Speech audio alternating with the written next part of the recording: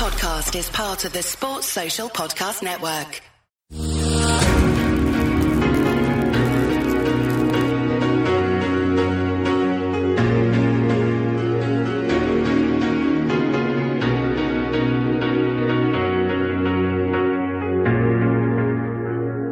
Hello everybody and welcome to the preview show. I have the privilege of stepping in for Harry Sethi again today. It's me, Kay. You know me from the Face Off pod and the post-match show generally.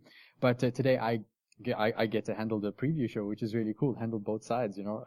And it's been a good week for Liverpool supporters. We're not here to talk about that today. We're here to talk about Bournemouth, but I'm sure the enthusiasm is going to spill over into the pod today. So, as I said, we do have our Bournemouth match to look forward to. Liverpool are just on a high at the moment. But Bournemouth is one of those teams that we sort of really love watching as well. And to discuss with me today, I've got Peter Bell, Bournemouth. I'm very well. How are you, Peter? Thank you very much for inviting me on. Very well, thank you.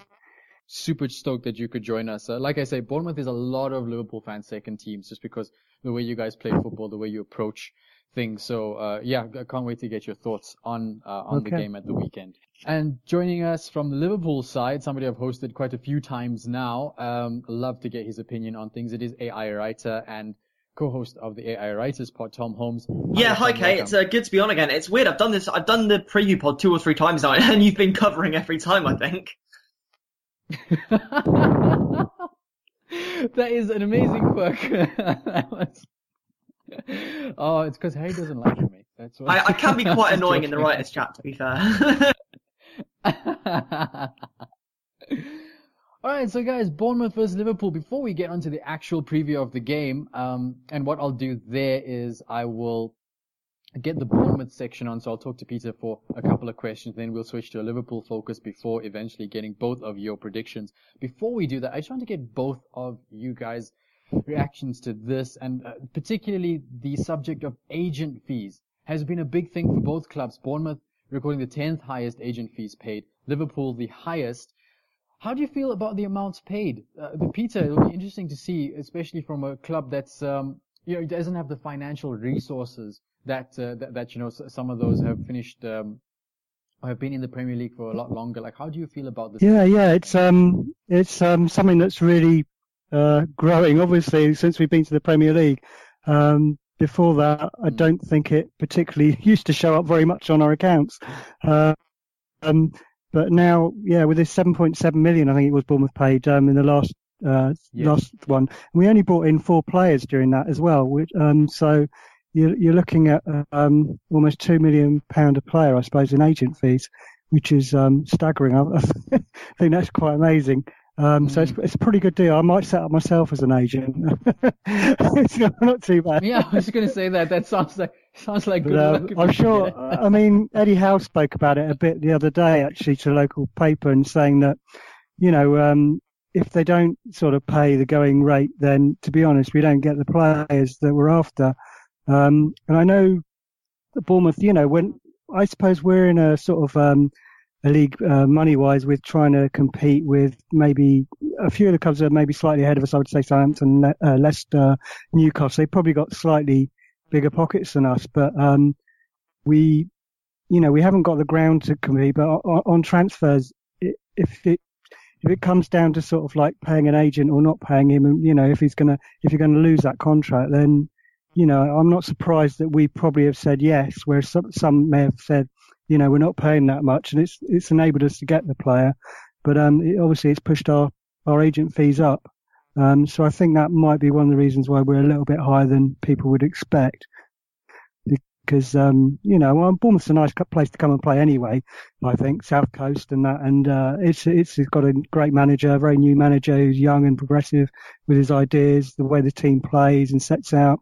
There's a lot of attractive things about the story even coming to Bournemouth and what it's done in the past. But I think that in its own is we're still playing catch up to great clubs like Liverpool that have got an amazing history compared to us.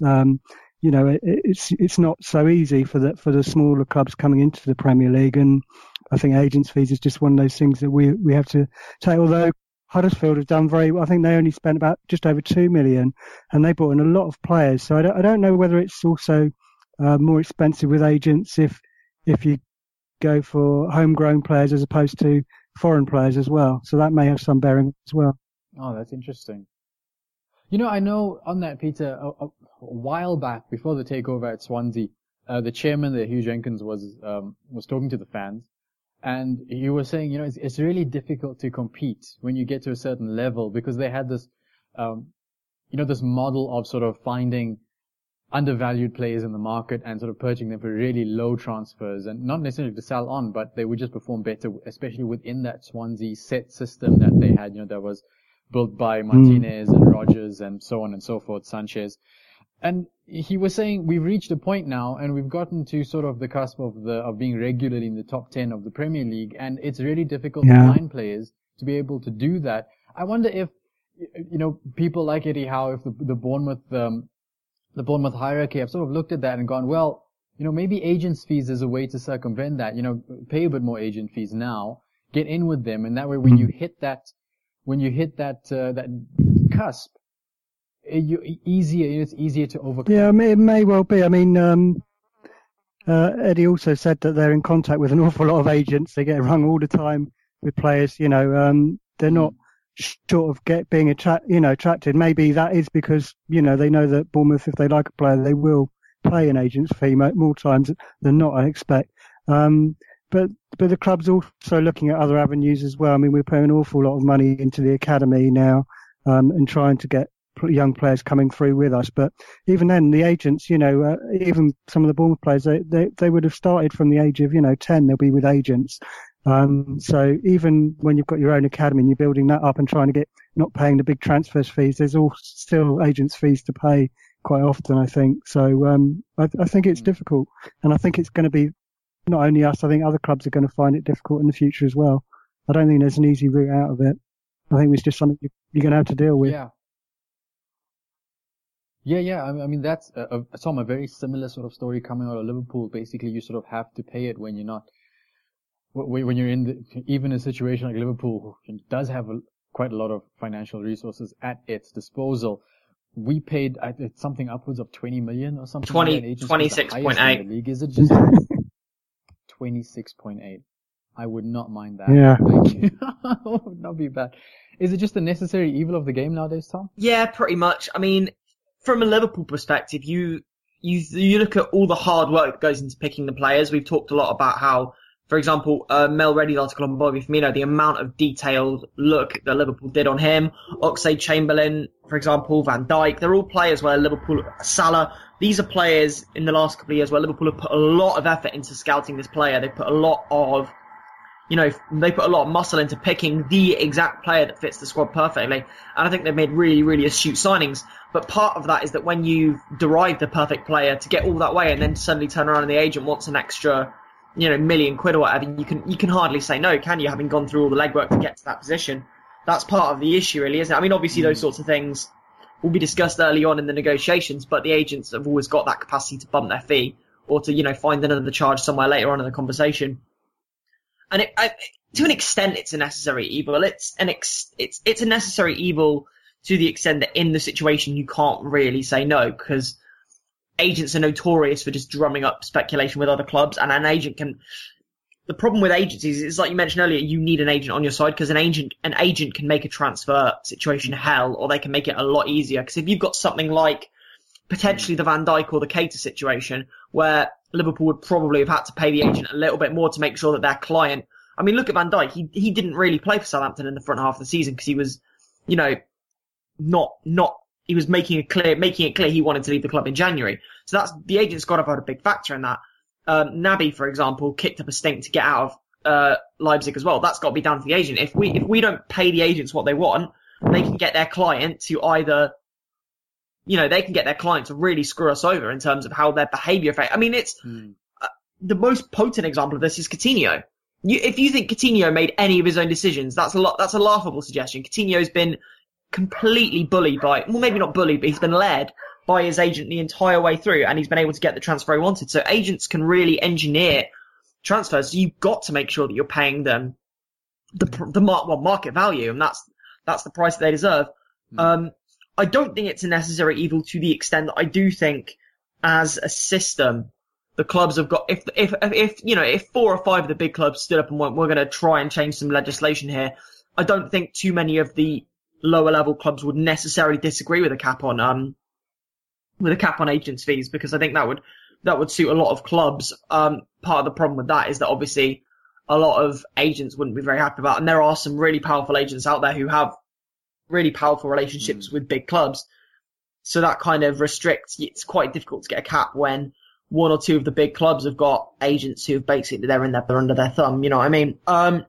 What I would say with Liverpool specifically and why our agents' fees are maybe higher is that we've had a couple of, as I've mentioned, quite 2 or 3 really sort of prominent big sagas that have kind of gone on this year that don't really happen. I mean, you look at the Van Dijk one, for example, that will have probably been having to pay his agent all the way from August all the way through to January, realistically, to some extent, to keep Van Dijk on side, to make sure, because City and Chelsea were obviously sniffing around as well, so we would have had to have paid a premium to his agent anyway. So the Van Dijk one is obviously one of those where it's a big money deal anyway, so 75 million is going to incur a big percentage anyway. I mean, if you consider, for example, I think 5-10% is probably the going rate.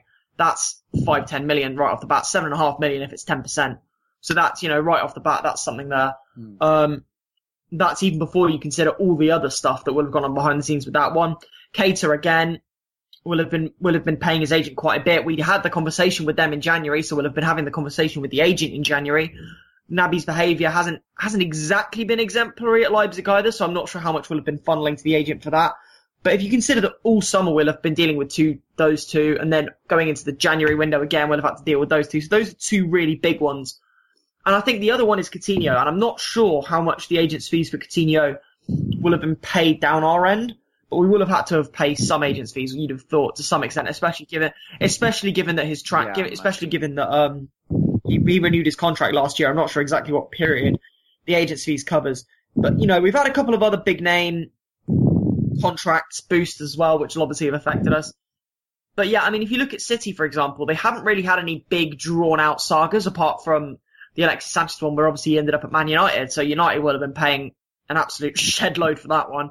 But United, all of City's transfers, they got them done pretty efficiently, which would have helped to have reduced the agent's fees per transfer, if that makes sense. Another one obviously is Oxlade-Chamberlain. The fact that we look at it this way, Oxlade-Chamberlain obviously chose us over Chelsea on deadline day, but if we don't give his agent a little bit extra, because I think that's the thing. So one of those things, isn't it? If you can give the agents 5 million quid extra, and you can reduce a transfer fee by 10 million quid, you're making money. Yeah, no, that's true. That's true. True enough. All right, lads, what we're going to do now is, Tom, I'm just going to ask you to get on standby for a little while I have a chat to Peter about Bournemouth and their season and their approach to the game. So we'll see you in just a bit. Peter, I will come to you for the Bournemouth section, obviously. And this season has been quite interesting for Bournemouth, really. It's been a good start, but that gave away to a horrible period of 4 straight losses, albeit to basically 4 of the top 6, United, Liverpool, Chelsea, City. And I was speaking to Michael at that point, and there were 1 or 2 concerns about how maybe not necessarily from a significant part of the fan base, but there were sort of murmurings in the press, amongst a particular section of the fan base about how applicable he is to the goal to stay in the Premier League from Bournemouth. But you guys have recovered, and now it's only 2 losses in the last 14 games, which has been, absolutely brilliant. How would you see the season, and how would you react to, how secure is Eddie Howe at Bournemouth at this stage? Yeah, it's been a remarkable season, really, I think. We didn't actually get off to a very good start because we lost the first, 4 games in the Premier League. I think it was West Brom, Watford, Man City, Arsenal. We lost them all. So we didn't start off well anyway. we started off in the bottom 3. And, it wasn't until we got a win over Brighton that things started, we felt a bit better about ourselves.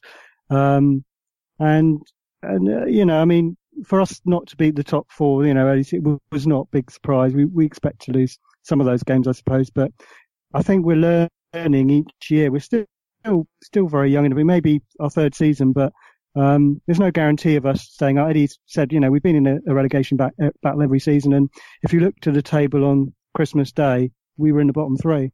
So, we're not sort of making massive strides yet, I don't think, in the Premier League. But obviously, in the last couple of seasons, really, what we've done is managed to pick up points when we most needed them. And it's came a bit later this year, really, after Christmas. But we got the important wins, was to get wins against an Arsenal and a Chelsea, somebody in the top six. We had to do that. And it really turned around with the draw against Everton. The win against Everton at home, 2-1. I think it was a late December, right at the end of December. From that moment on, they had a lot more confidence in the team. But, teams like Liverpool gave us a good thumping, Man City gave us a thumping, 4 goals. But they weren't the embarrassing goal. Last season we had a lot of embarrassing goals, silly goals given away when we played Spurs and that. It'd be, it'd almost give them a head start, And I think this year they've bringing in Begovic has certainly helped at the back. His distribution's just a little bit more calmer and sensible. And I think Ake, in particular, defence-wise, is a massive bonus for us. Ake, yeah. I mean, we paid 20 million from us. He's the easiest, our biggest signing. And I still think we need at least 3 more regular starters that we haven't yet got in the team, hopefully this summer, to really challenge to be a team that is consistently, challenging the sort of, 7th to 10th place positions.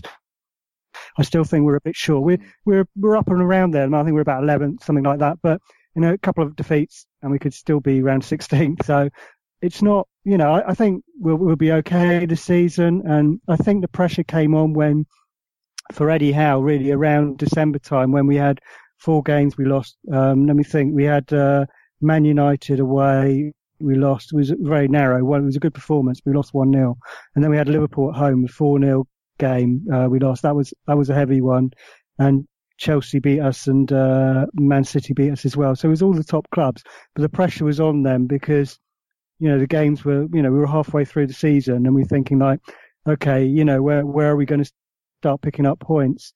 But luckily they started to come then. And I think it's, Eddie's got a very calming influence. He doesn't panic. And I think luckily for us, our chairman, our owner, our Russian owner doesn't worry either too much. He's got a very good relation with Eddie. And they speak to each other all the time, every day. And the main message that we get as fans is that, we want to aspire to be, one of the leading Premier League teams. We are early days. It is just a new project for us. It's not something that we can expect to be, definitely beating the teams that just come up every year, easily. It's not going to be like that. We are going to have days when like we did when we lost to Huddersfield, away 4-0 quite heavily, 4-1, sorry, quite heavily. These things are going to happen. We're going to have good days and bad days, and it's really just get behind the team and give them support, because there was a time when the home crowd in particular were not getting as behind the team, I would say, as they have done in previous seasons. It's almost like we've done it before. We just expect them to do it, entertain us. And when you do that and you go quiet, it doesn't help the players. And I think there was a bit of that this season as well. But things turned around. We started to get more behind the team, I think. And some of the players who haven't been doing so well in the part, like Jordan Ibe, who had a very quiet season last season, this season, we can see the progress they're making. We've had he's much more focused on sort of not losing the ball, trying to be his man in the right places, not in the daft places, but on the halfway line. And it's good to see. We've got Lise Musset, who's only just really come into force the last few games. Really, it's adding a little bit more interest to us, because we're starting to see, we've got players that can come on now and change a game, which is, I don't think we had that really in the last couple of seasons. So it's been a hard season, but it's been a good one. And any season when you finish above Southampton, which hopefully we will, is a good one. So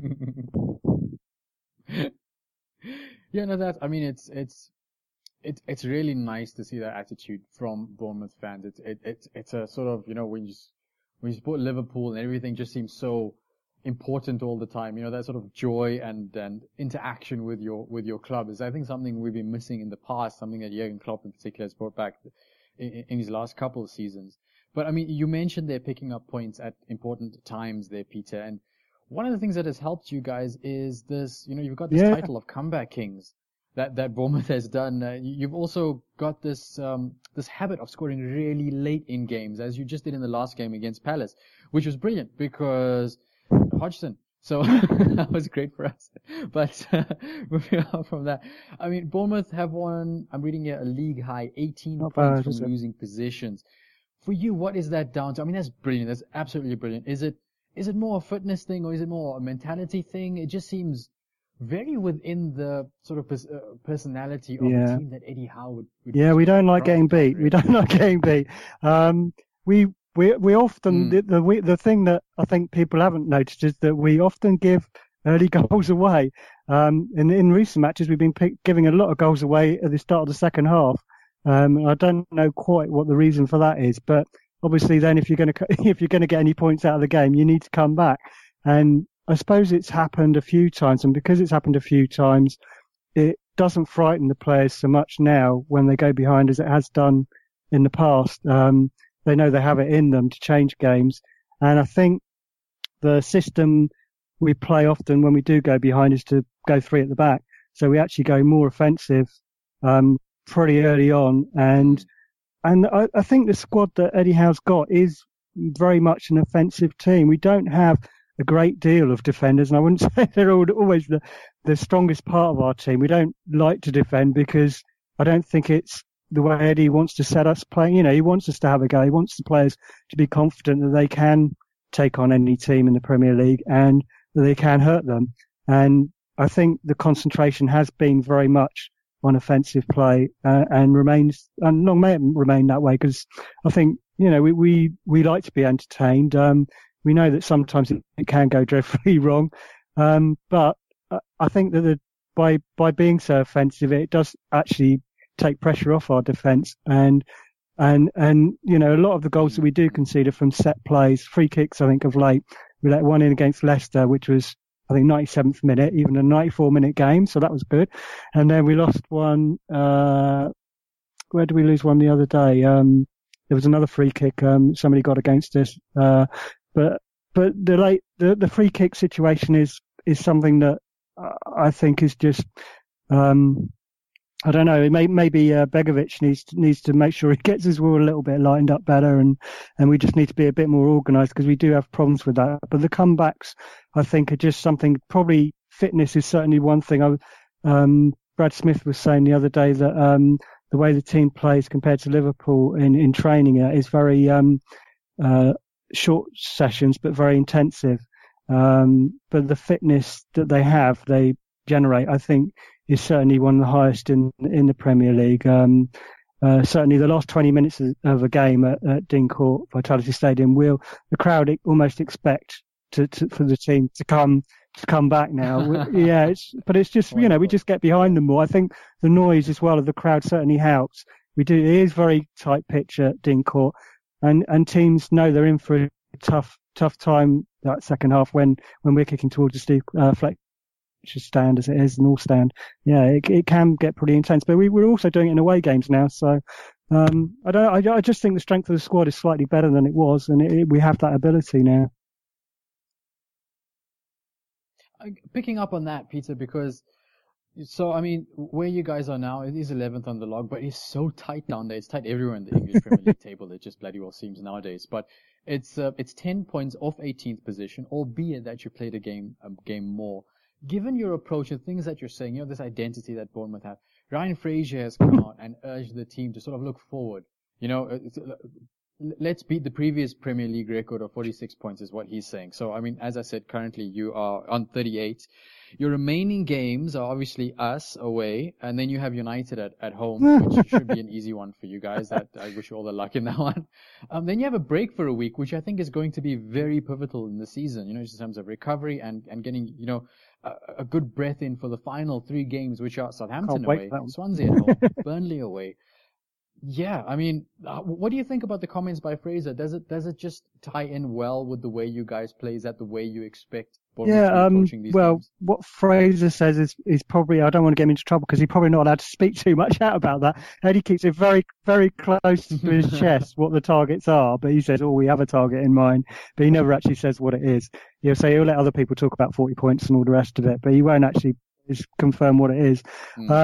I imagine, that they set out with the start of the season, they wanted to beat last season's total of 46 points. And I think 50 points was probably the goal, was what I thought would be the goal this season. So that might be a bit beyond us. But even to do as well as we did last season, 46 points would be amazing. I don't think we've had a smoother season in some ways, even though we haven't had, cruciate ligament injuries. Wilson, we only got back late October. Defoe sort of had a few problems, didn't really get in with the team, didn't quite fit. We couldn't find him, in our play early doors, so that didn't quite work out as well as we would hoped, I think, the fans. Even for Aki coming back, it was, even though he'd played before for the team, it's still getting used to playing again after not for 6 months with us and things. There's a new goalkeeper. So there was a lot of things to get used to this season, I think, which were added complications that we perhaps weren't foreseen straight away at the start. And it's probably why it led to our poor start. I think the League Cup also helped us, that few extra games, to get a little bit more confidence with the players. So that had an important part to play, especially getting to the quarter. I think we did quarterfinals with Chelsea. So we did quite well, and that certainly helped through our season. But I don't know, with Fraser, 46 points, is it reachable? I suppose I think we would back ourselves still to get a silly result against one of the Man U or Liverpool. And we'd probably say, the game for the season that's left for us is Southampton away. That is an absolutely massive game for us. Not for us staying up, but somebody else probably. And the fans will be so vocal in that game. It'll be amazing. It'll be one of the best derby games. Whatever the outcome is, I just know it's just going to be a match. It's going to be so much tension. I don't think Southampton fans will be looking forward to it, but we certainly are. I don't know. I just hope it goes our way, because it will be one of the greatest days. It will certainly go down as one of our greatest days if we do beat them. So we're looking forward to that one. And the other games, I think Swansea have improved, so that'll be hard. And there's obviously a Burnley away. Well, that's nice for Eddie, isn't it? Go to his own city, on the last day. And they're probably going to be in Europa League football. And the tremendous season they've had. They've made us look to have quite a poor season, really, because they've been amazing. That's not an easy game for anybody to go to Burnley to Turf Moor. So, if I think, as long as the team gets over 40 points, that'll be good. We'll stay up. If we can finish in the top 10, it's a bonus. If they can get somewhere near last year's total, then great. They've got to have something to play for, the players. And it means, I don't think they will go to Anfield or when they play Man United with any fear. They know that, they're great teams, but we've scored points in the past against these teams. At Anfield, we haven't won yet. So it's it's just a challenge for us. It's something they can aspire to. You think, let's go and try and win it. Why not? Definitely. Yeah, definitely. No, I think these games are not the typical ones that you look to sort of get your bread and butter points, but they are, hey, if we get something on the game, absolute bonus. So just go out there and sort of have some fun. And on that note, Pete, do you think that, you've said there that Liverpool and United, let's look at the Liverpool game, will not hold that level of fear for you. There seems to be quite a strong sense of identity to Bournemouth and the way they play. That sort of links the clubs with sort of the way that Liverpool, City kind of approach the game, more progressive play, and that sort of thing. And the other thing is not to change the approach too much. And as I say that, but Liverpool did change their approach the last game. But, how do you expect Bournemouth to come out at Liverpool? Do you expect them to just go there and sort of play and have an open game, or even change the game just a little bit slightly? Just maybe, keep it tight for the first 20 minutes or so. They might want to keep it tight for the first 20 minutes, but they probably won't have much choice about that. Eddie will try and get them to have a good start to the game.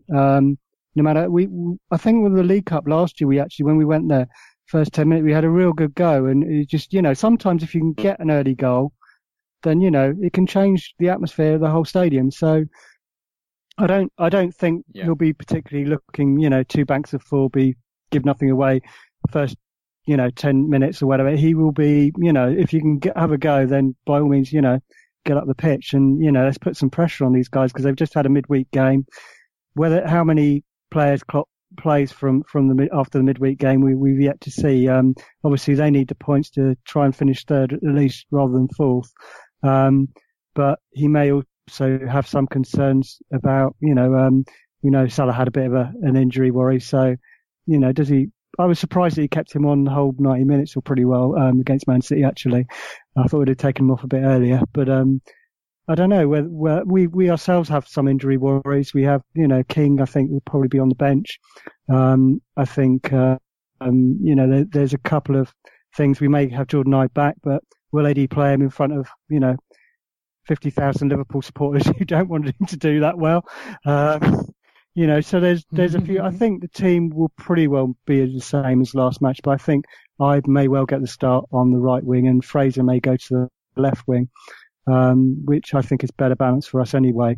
It may be that King, because of his injury, he just has to wait on the bench. But I certainly think we'll have a go. And it's been the way with all our players this year. I mean, there's been other players that you may not have heard of so much.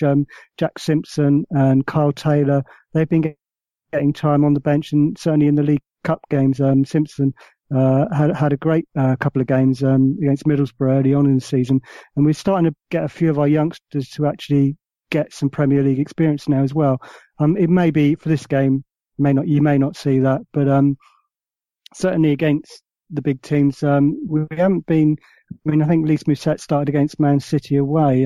Things like some of our players that don't always start regularly have been thrown in, against the top 10 teams. So Eddie Howe's not afraid to change things. If, players aren't quite 100%, he will put some of the younger players on. So, we're looking forward to it. And, we usually find they rise to the occasion somehow. The teams now, I don't think there's any team in the Premier League that really frightens us. Maybe Man City a little bit, on their day. They'd frighten anybody, but, we'll compete. That's what we're there for. We've got there. So, we'll try and compete. Mm-hmm. Yeah, on that note, do you feel, Peter, that the prospect of facing, this late in the season, facing Liverpool and then United in consecutive game weeks, does that change Eddie Howe's Probably approach? Does. I mean, I was looking at the start of the season. We were looking at this month thinking, oh my God, I hope we got the points by then because we've got a tough running. But it really depends on the amount. We've had a few injuries, like Adam Smith has been injured for a few weeks now, and he'll desperately be trying to get him back because he's such a versatile player. And if we can get, him back, Simon Francis has just come back from injury as well. So we've had a few, I say Josh King's struggling a little bit. Stanislas is now out. So we've got a few injury problems and he may not have as much flexibility as he would like. So I think, he will probably try and keep it fairly consistent for the 2 games. I don't think you'll see a massive change between the 2 teams, because we've got a week in between. And, I think whoever it is, whoever we were playing, I don't think he necessarily changes personnel just because of who we're playing. I think he'll pick on how we're playing and on our form and who's going to do a job for us. As I say, he thinks offensively more probably than he does defensively. Maybe you could say is a weakness, but we got Tyrone Mings coming back, and he's a defender that I would have loved to see more of this season. But we know plays very well. He did against Man United last year.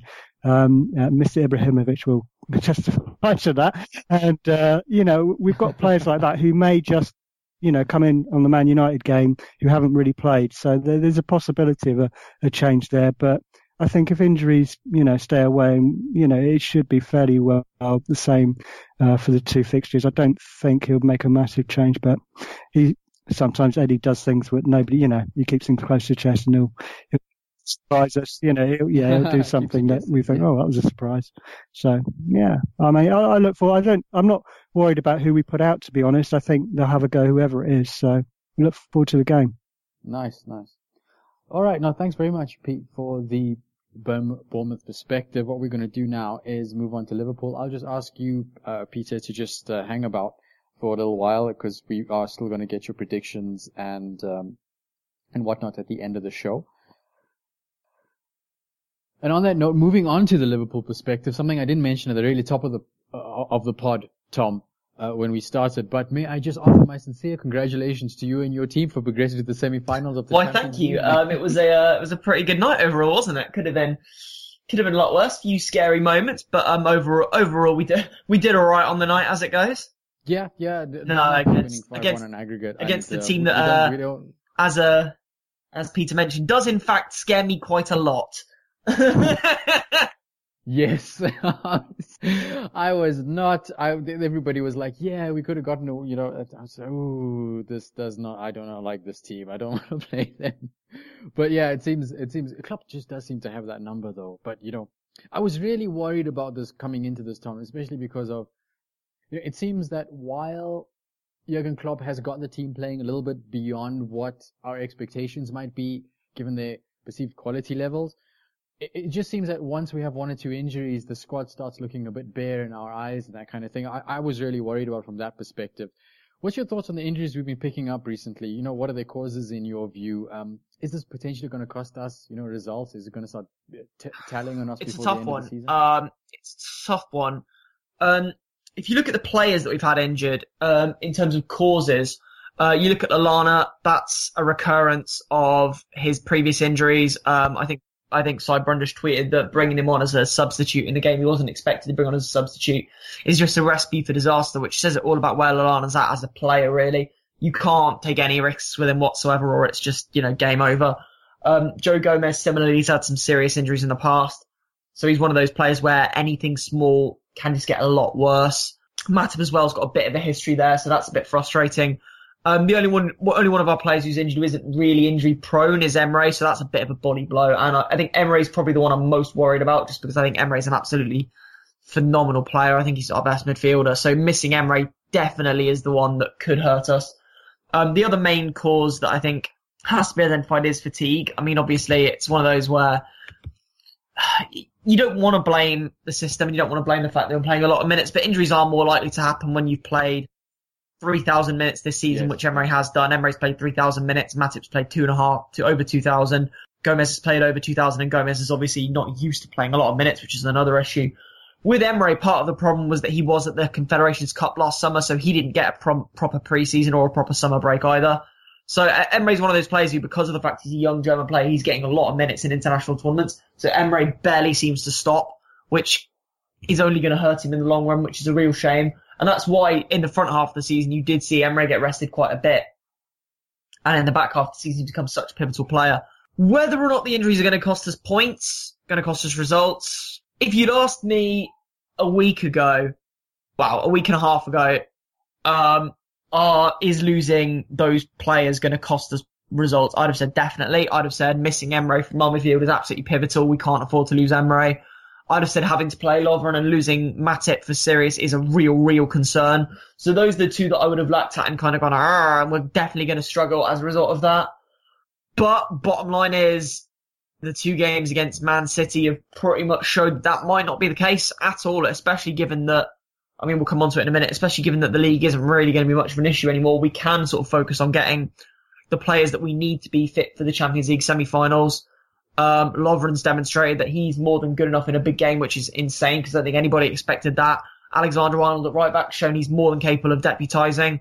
And the midfield, all four of the midfielders who have come in for Emre have been brilliant. So really, the situation off the back of two phenomenal games and two phenomenal results against City is looking a lot rosier than it could have been. Yeah, no, completely. I get that. You brought up the point earlier there, Tom. If we look at previous seasons, especially going back to sort of Rafa Benitez's time from what I remember, we've always had the sort of trade-off between Champions League and league games. What happens after Champions League game? There's always the perception that we seem to do worse in the game that follows it. Do you think this current Champions League game is going to be a distraction for us in the league, or even, I mean, vice versa if you want to have it that way? But have we already seen it, for example, at Everton? Has that cost us points? Is there a danger of us maybe missing out on top four? It's a tough. What I would say is at this stage in the season, I think if there is a danger of us missing top four, it's very, very slim. I think that's mostly because we can afford to take a few risks now. Chelsea just don't look like a team that are going to get 10 more points. Chelsea don't look like a team that are going to catch us, even if we lose every game between now and the end of the season, to be honest. Obviously, A, we won't lose every game between now and the end of the season, and B, we will have to pick up more points because Chelsea are not going to completely fall off. But I think the main thing for me is that we've got a couple of games that I think we can kind of focus on a bit. The Brighton game obviously is past everything else, so that's pretty much a nailed on win if we need it in the back pocket, which is nice. We've obviously got a week between the Bournemouth game and the West Brom game, which means we can go a little bit more aggressive in this Bournemouth game. Stoke and West Brom are games that we should be winning even with a second string. So I certainly think we can afford to take the league a little bit less seriously at this stage in the game because Chelsea are so far behind and because they look in wretched form. We realistically only need 2 wins from our last 6 games to guarantee top 4. And we've got our schedule's a little bit tight, but realistically we've got enough gaps in crucial places that we can pick 2 Premier League games and just go, you know what, those are the 2 games I think we're really just going to go out and win and get that top 4 sorted. It would be a more interesting question if Chelsea weren't in as wretched form as they are, but Chelsea looking the way they are and the gap we have, we'd have to do something really, really bad in the league now to bottle top 4. So I don't see it happening, to be honest with you. And I think that's a relief because it means that we can focus on the Champions League. We can sort of say, you know what, we've got basically nothing to play for in the league at this stage beyond just making sure top 4 is certain. So we can afford to really go at the Champions League, which is a nice thing. So yes, I think the Champions League campaign will mean that we are going to take the league a lot less seriously, and we have already seen that with Everton. But I don't think it will be to the detriment of top 4 because I think that's all but done at this stage in the game.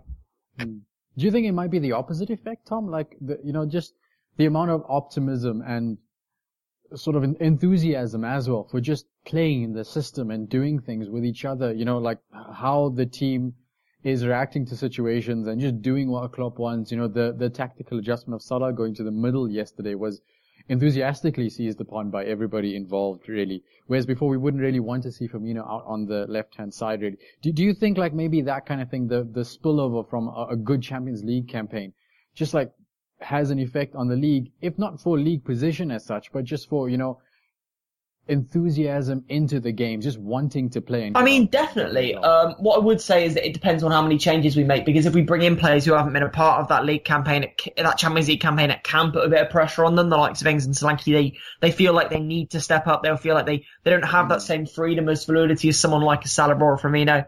And the other thing is, if we do make too many changes, we can be really disjointed regardless of it. But I feel like as supporters, we can just kind of take it a bit more relaxed. I'm kind of, the Everton game was a bit tense, but it wasn't really, the problem with the Everton game was it wasn't very enjoyable. It was a very, very dull game. I think the Bournemouth game, for example, is what I'm looking at and going, you know what, this could be a lot of fun.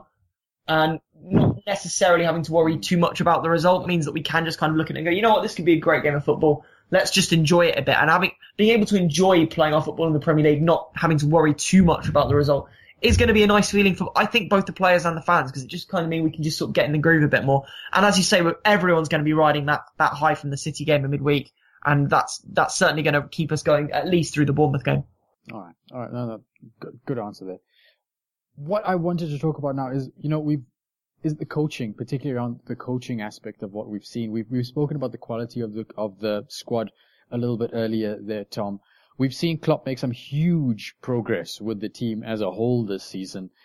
We felt that there needs to be a lot more quality upgrades, and there were a couple of quality upgrades, but, in the case of Salah, Virgil van Dijk, for example, coming to the team, but he does seem to have this habit of getting more out of particular players than we think really you should. Even in the case of Salah, who has done phenomenally well at Roma. I think he participated in something like 36 goals or something like that, in his season, which is brilliant. But he's even stepped up another level because this system, this coaching sort of suits him.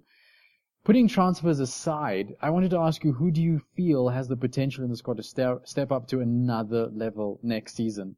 And do you think that Klopp maybe uses, if he sees the league, as you say, as maybe just a bit of a freebie, maybe nobody's going to catch us for fourth position? Do you see him experimenting with positions and functions during the remainder of the season to try and establish what he can do with players during the... That's an interesting question. I'll answer the first bit first. So looking at who I think is going to go up a next level, I think the obvious ones, I'll start with the obvious ones. Oxlade-Chamberlain's the one everyone's kind of looking at and going, give him a season to settle. And then if he can get playing more consistently, he'll be better next season. So I think that's probably fair. Oxlade-Chamberlain is one you're looking at and going. We've seen some big performances from him. We haven't seen that consistency yet. So that would be something I'd like to see next season. And I certainly think that's something he's capable of. Whether or not Oxlade-Chamberlain will be a regular starter in this team is going to be very interesting to see. Very much depends on the transfers, but I would like to see him get a more regular run because I think he's capable of upgrading. The other obvious ones, Alexander-Arnold obviously will be expected to build on this season. He's had a patchy season, I think, which is probably a fair description of it. He's had some phenomenal games. He's had some terrible games, and that's just the last couple of weeks. So it'd be nice to see him build that consistency at the heart of this side. Emre Can, if he stays at 6 is the one I'm thinking of going, that kid's going to step up to be a world-class talent next season, regardless of who he's playing for. So that's what I'm really excited to see. Hopefully he's doing it with us. So yeah, those are the kind of obvious names. Maybe some of the less obvious names. Andy Robertson, which might sound a bit weird because given that Robertson, I think, has hit pretty much peak form in the last weeks and has been absolutely phenomenal since the turn of the year. But I think he's got another level to find. I think he's got another gear to find. And I think that's going to be terrifying. Sadio Mane, actually, which sounds a bit weird again because he's been so good. But I do think he's capable of just a little bit more, which again is, for me, potentially insane. I'm not sure if there's anyone, again, even someone like VVD. Do you know, I think of the players in this team, the only ones who I think are not going to improve are Salah, only because I think he's pretty much hit his peak. Well, I think he can keep that peak going, and I think he can go and score another 40 or 50 goals next season. But I think it's going to be pretty difficult for him to improve on scoring a goal a game. So I'm just going to say he can't do that. The only other ones I could see maybe not improving are Milner and Henderson, only because of their age, and potentially Lovren for the same reason. So it's only the players who sort of hit the age where they can't really improve, although I certainly think they've shown some phenomenal performances back end of this season. In terms of experimentation, that's an interesting one. I'm not sure is the honest answer. I think Klopp is going to prioritise the Champions League, so I think how we line up in the Premier League is going to be dictated by the size of the squad available and who we need to rest. So I think maybe we won't see Klopp experimenting so much as shoehorning. So we might see what we saw against Everton. So, for example, Danny Ings playing right wing, which isn't a position. I don't think that's Klopp experimenting. I think that's Klopp saying, well, I don't have any right wingers and I can't afford to play Salah, so I've got to play Danny Ings out there, which is absolutely fair enough. I'd like to see maybe Trent get a run in the midfield if Klein's going to get some more games at right back, which would be nice. But I'm not sure I'm going to see that happening either.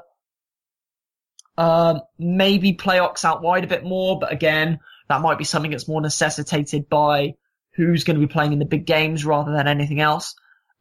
Maybe some experimentation in formation. We've seen the back three a little bit this season, but I'm not a massive fan of either. To be honest with you, I think as much as Klopp might want to experiment in the Premier League, I think he's got to prioritise the Champions League. And what that means is that we've just kind of got to do what we can in the league rather than trying many new things.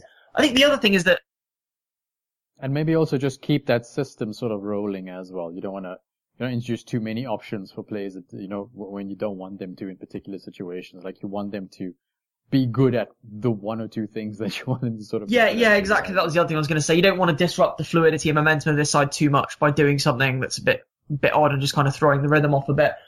The other thing I think is that I don't see Klopp experimenting too much because I think Klopp kind of knows what he wants at this stage. I think he knows what he's going to get. I don't think from his perspective there's too much more experimentation to be done, if that makes sense.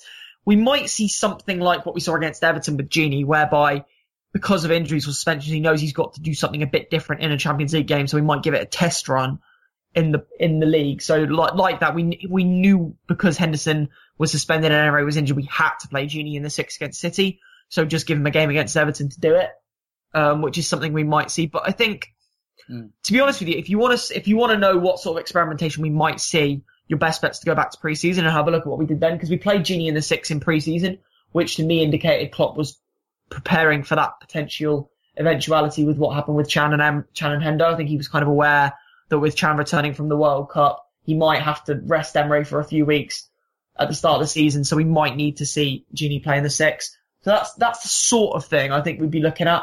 Maybe something like Moreno left wing. So I wouldn't expect too much experimentation, no. All right. I mean, speaking of that, then how do you expect us to line up against Bournemouth? How do you think the match is going to go? And do you expect this to turn into... I hope we turn into the Mo Salah show. I think Mo will play. Because we've got a week between Bournemouth and West Brom, I don't see Klopp resting players. So I think Klopp will go pretty much as full strength as he can.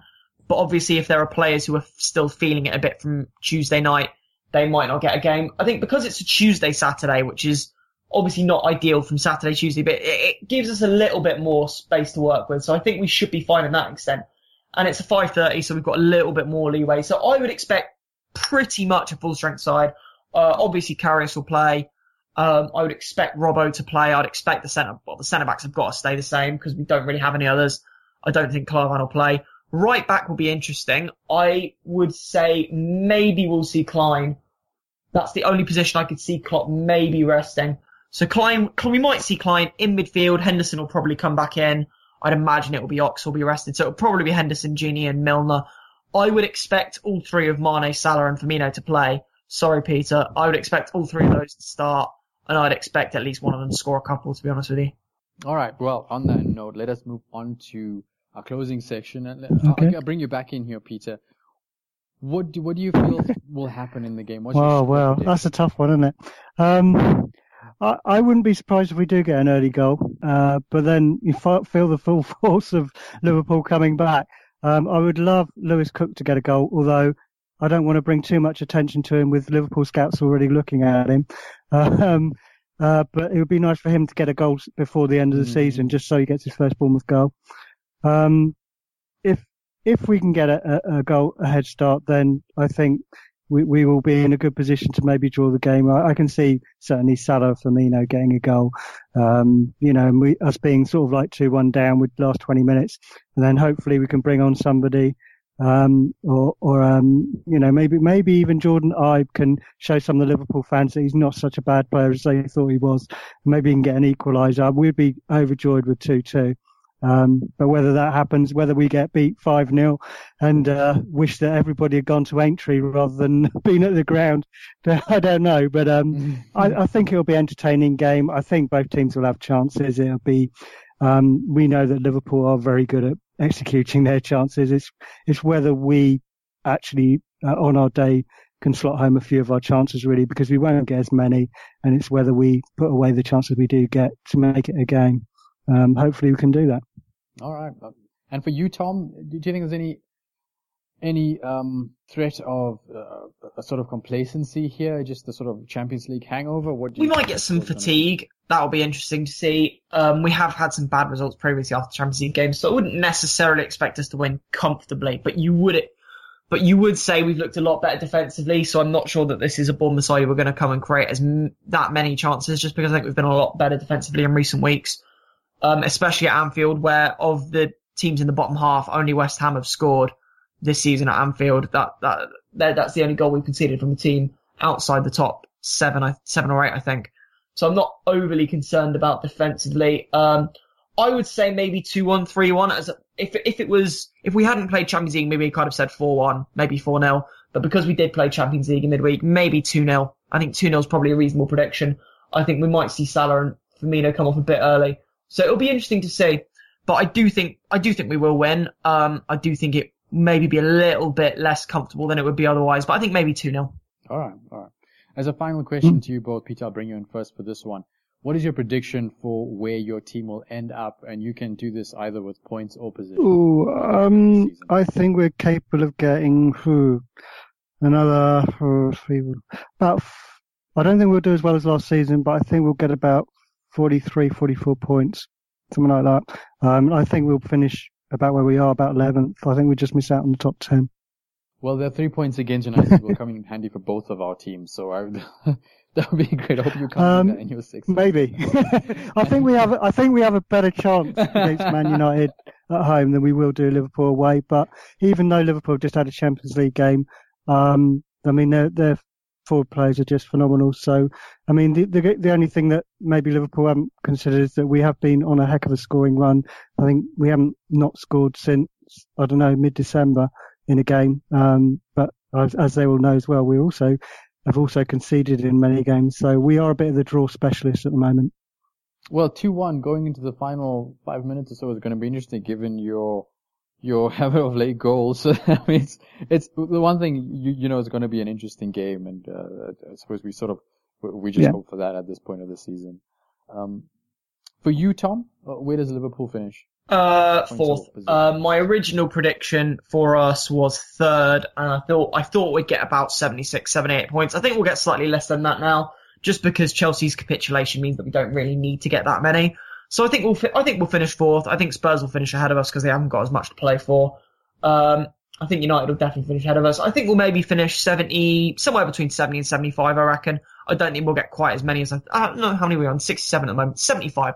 Let's say 75. I think we'll get a couple more wins, maybe a couple more draws. I'd like to think we will get the 78 that I predicted we'll get, but because of the Champions League and because I think if we go into the last couple of games with absolutely nothing to play for, we could easily just go and lose a couple of games that we don't really care about. So I think 75 is probably a reasonable prediction.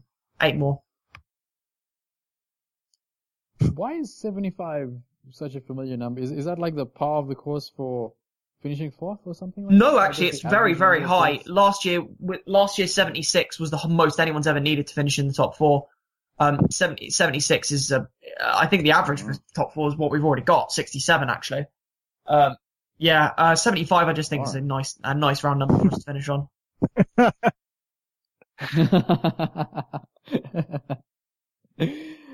All right, guys, thank you so much. That's been a lovely pod actually, and what I'm going to do now is give you a chance to just give you a little bit of space to plug whatever you want before we end. And so, Peter, what are you going on at the moment? That's caught me by surprise there.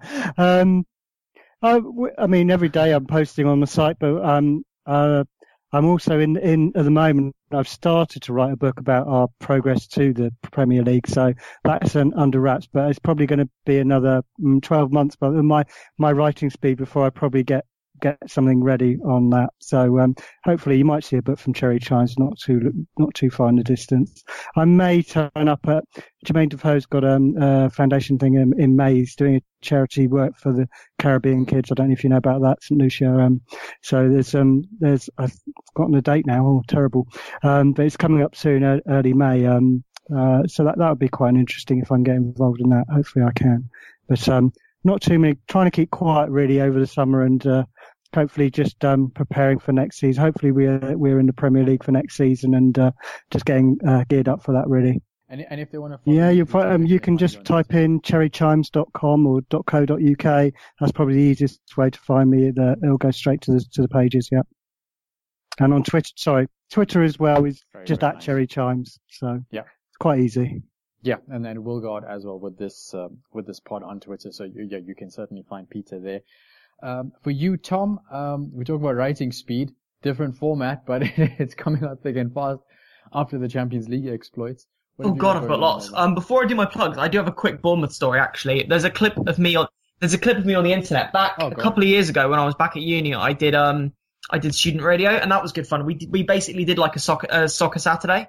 So what we do is we'd all be sat in the room illegally streaming games on our laptops and doing like a soccer Saturday on the radio. We'd be like, for copyright reasons, we're actually live at those grounds, pretending to be there.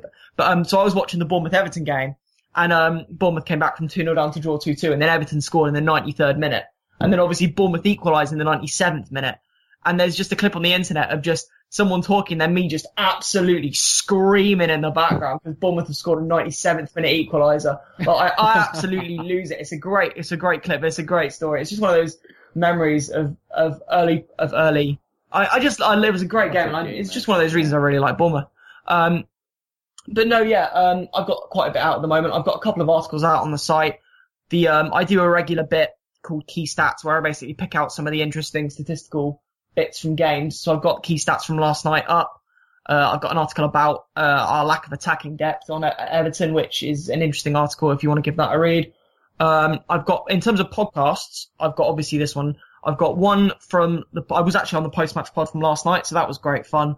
Me and a couple of other lads just basically wallowing in what was a brilliant night. And then, of course, the writers pod, which you mentioned at the beginning, is me and Leanne Prescott's baby, and that's going to be out tomorrow most likely. We've got a couple of really good guests on that, so I'm really looking forward to doing that tomorrow night. Very cool, very cool. Yeah. So that is everything from us. It's been a really, really great pod. We've sort of just been awash in Liverpool's post-match victory, and it's going to continue for a while, at least until the Bournemouth game, when all hands will be on deck for that. For me, you can join me after the Bournemouth game when we do a post-match pod on Face Off, so I will see you again for that. But until then, thanks so much for tuning in. Huge thanks to my panel for joining me. Until I see you again, take care of yourselves. Bye-bye.